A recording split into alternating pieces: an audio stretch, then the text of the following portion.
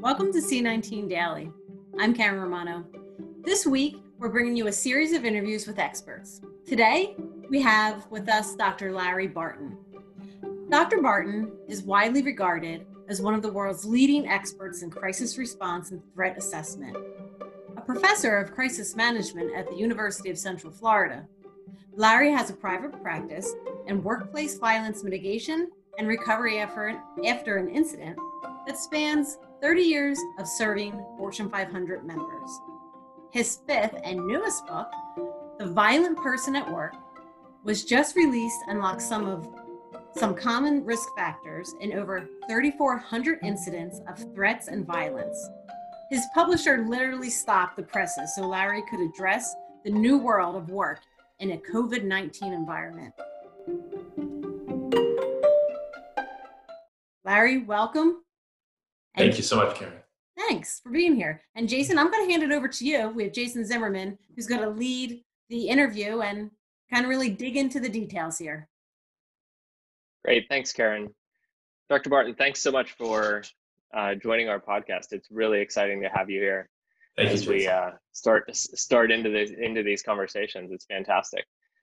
So getting right into it, right? So we had Lee Cockerell on earlier in the week. We talked about leadership and returning to work and putting the best foot forward. And now we want to talk to you specifically. I mean, you have your new book out, Managing Anxiety, right? So what is this new world going to look like for us? You know, how should employers prepare, to do that reduction in anxiety for people? It's a completely upside down world. It is. I think part of this has to do with the whole notion of reduce surprise. If an employer is smart, what they're doing, Jason, is that they're doing everything possible as they bring back their employees. And don't forget the contractors. It's a big part of the workplace, right? As you bring them back, make sure that you've accustomed them and you've told them in advance that you might have physical distancing of 6 feet, that equipment has been changed out during this period, that the security protocols will be different. It might be that the lobby is going to look different, right? You're going to potentially have a different whole system of how people badge in, badge out, what the cafeteria will look like. Imagine this. I think, Karen, you can relate to this. Jason, anyone can. A lot of people have anxiety disorders, right? They have issues before COVID-19. Possibly they have sleep disorders. For anybody who had issues prior to this, can you imagine coming back to work and what happens to them in that new world? So in answer to your question, whatever you can do to inform and engage prior, and my preference is 3 to 5 days before you reopen, you should try to give some either visual or verbal explanations of what may be different. If you do that, that's risk mitigation, and that's good business.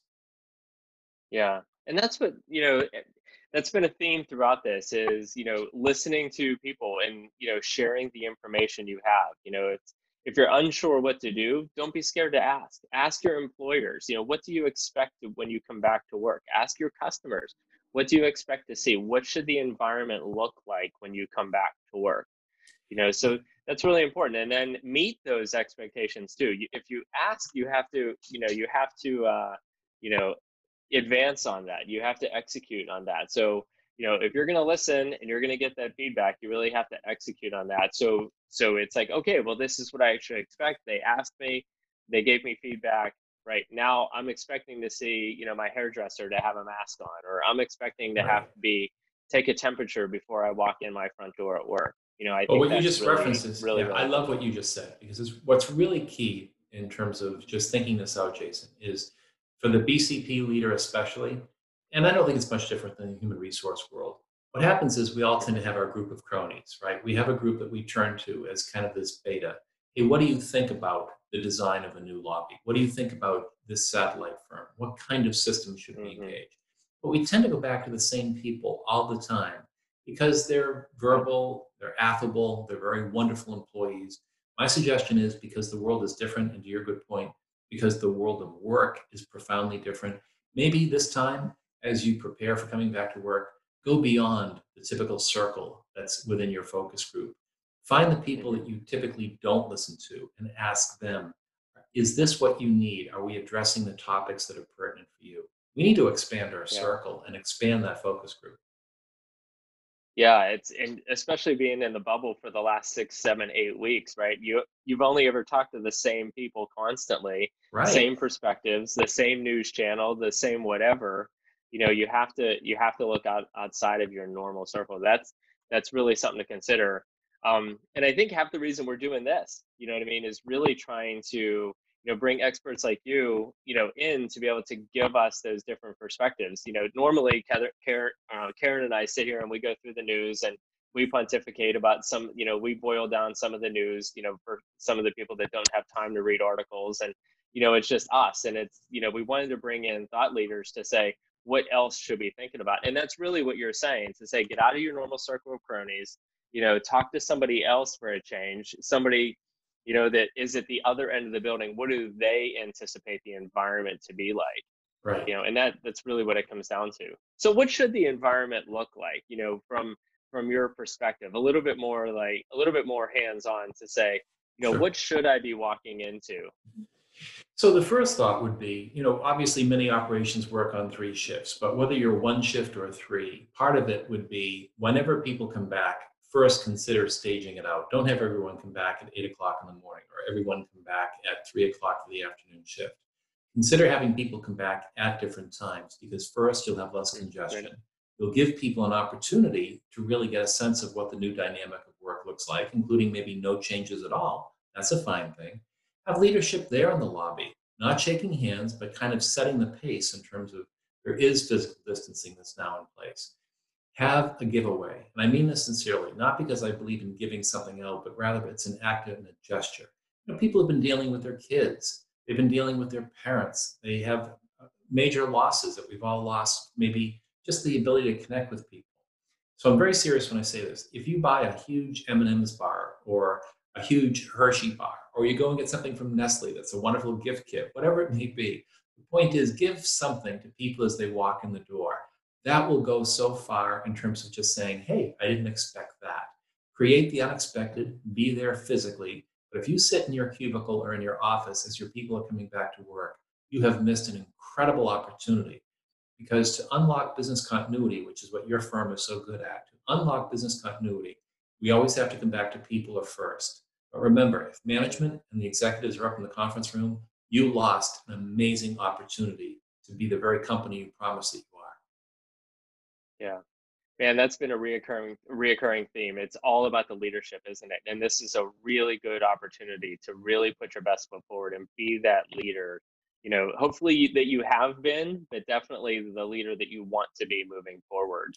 Well, some people are going to say, Jason, you know this, and Karen, you know this, but people are shy. They're going to say, well, I'm not a people person. Hang out in the lobby really for 3 hours as people come in. You know what my answer is? Damn right.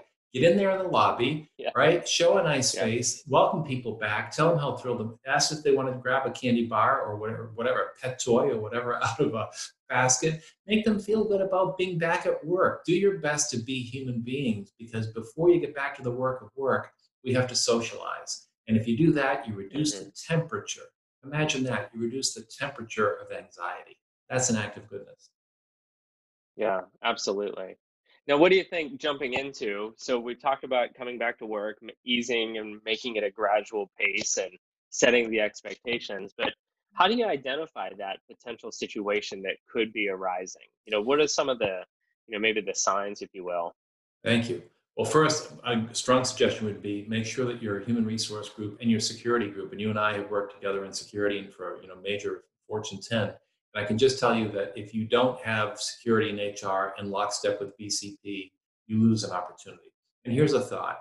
If someone is just making strange statements, if they're struggling in their workspace, if they're potentially crying, if they make a statement that's just awkward, some people are suicidal. Some people, and I don't want to be melodramatic, but the point is some people do deal with mental illness. And so just understand that that's why having your threat assessment team, or at least a good, strong HR presence. And then if need be, make sure that you know how to contact your employee assistance program. Every good employer, including most small employers, have access to an employee assistance program, 24/7 free confidential counseling. Remind people, and this is where we have an opportunity. We never talk about the EAP as a benefit. We just say, hey, call EAP. Well, you know what that says to me as an employee? What do they think I'm a head case? So EAP benefit, emphasize that it's free and 100% confidential. So if we do that, here's an opportunity early to prevent someone from potentially having an emotional or a physical response to coming back to work. And that's risk mitigation. So long before we get to business continuity, we have to be thinking about how do you reduce risk. And if you identify and ask people if they're concerned about a coworker, fine, speak up, talk to us in confidence, and we'll manage it in a timely manner. That's trust, right? And if you have the trust of your people, you're winning. Yeah.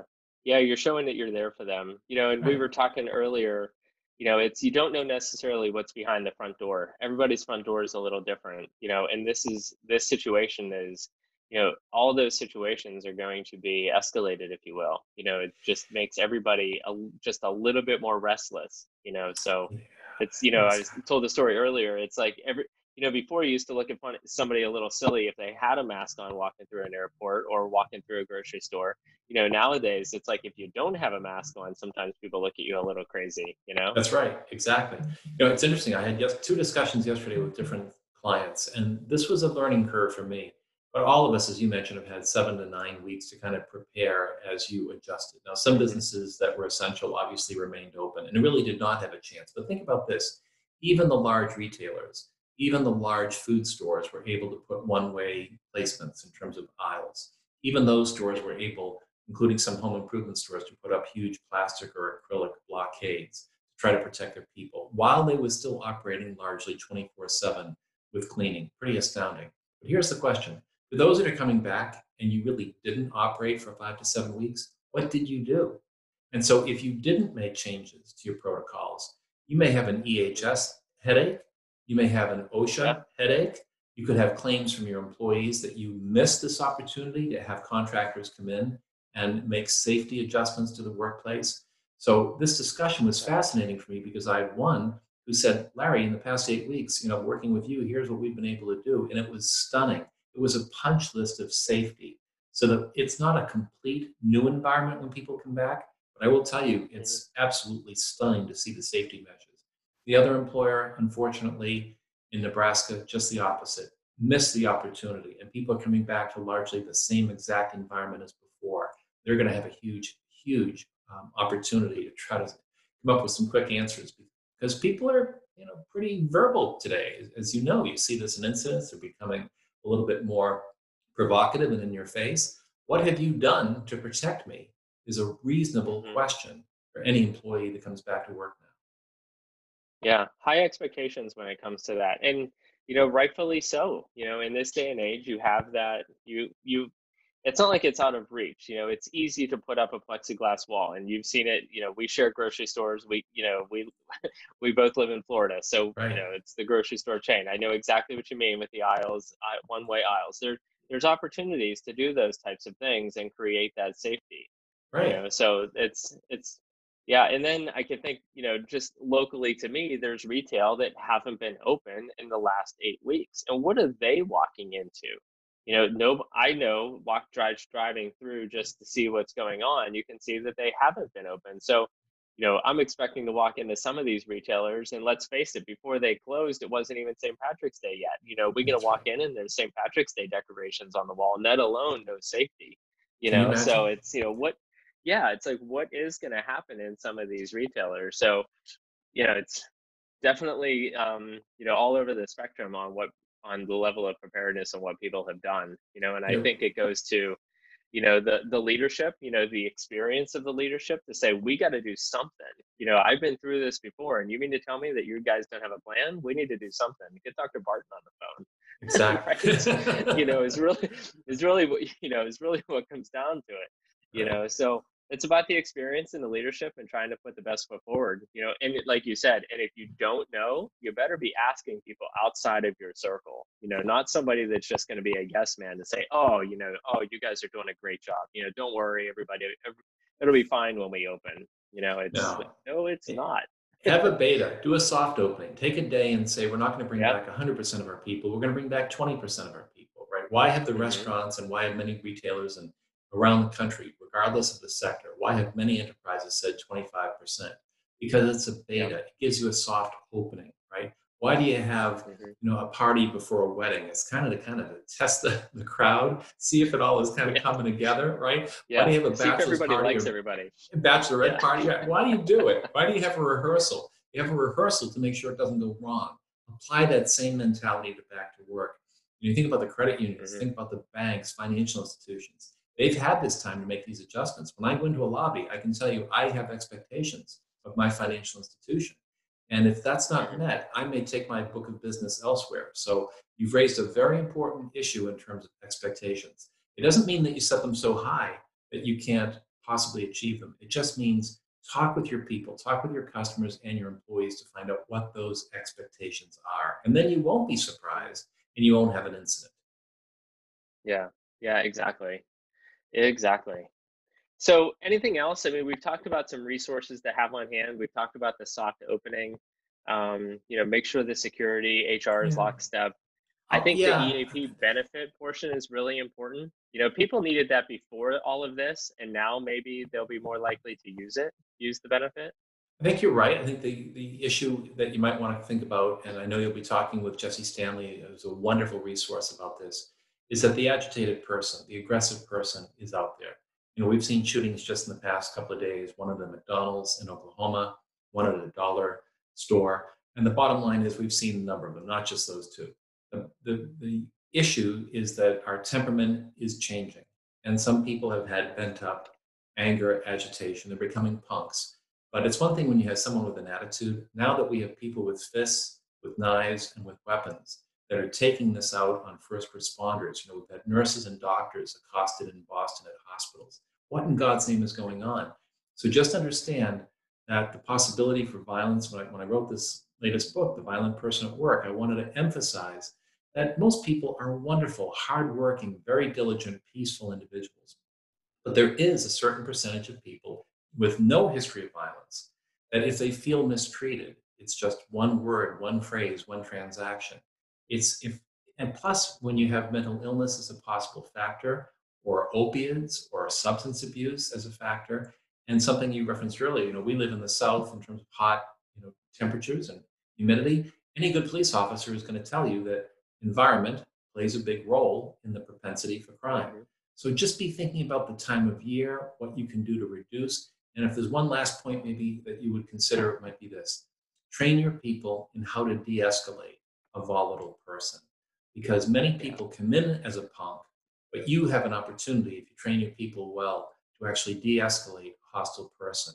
And again, that's one way that you will have a strong business coming in, and obviously at the end of the day. Yeah. Well, great. We really appreciate you being here. Sure. I'm excited to read the book, Violent Person at Work. That's going to be amazing. I haven't read it yet, I have to admit. I've been a little busy lately. I understand we all have. You're doing great, but I'm really glad to connect with you. So. Yeah, fantastic. All right. Well, Dr. Barton, thanks so much. Karen, you want to wrap up for us? Yeah, I just want to remind everyone that Larry's book, The Violent Person at Work, is available in hardback and Kindle edition. If you would like to learn more about Larry, you can reach out to him on his website at larrybarton.com. And we're going to have everything posted on our website, BC in the Cloud, and social media. So if you want to see it in writing, you can go there as well to get all that information. That wraps up this episode of C19 Daily. We'll see you soon.